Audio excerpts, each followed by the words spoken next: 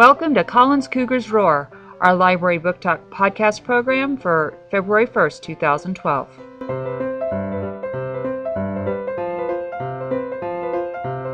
Today, Anaiz from 3C is going to tell us about a book that she has enjoyed reading from the Collins Library.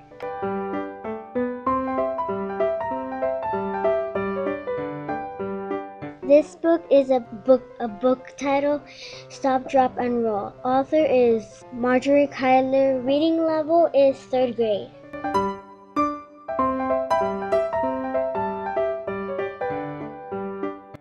This book is about when a girl named Jessica worries a lot.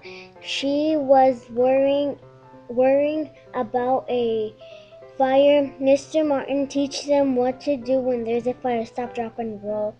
My favorite thing about this book is I like when she worries because sometimes I worry too. This book makes me happy.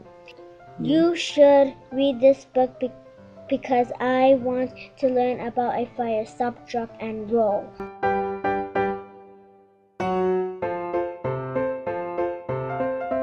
Boys and girls, if you are interested in reading this book, Stop, Drop, and Roll, come on by the library and check it out.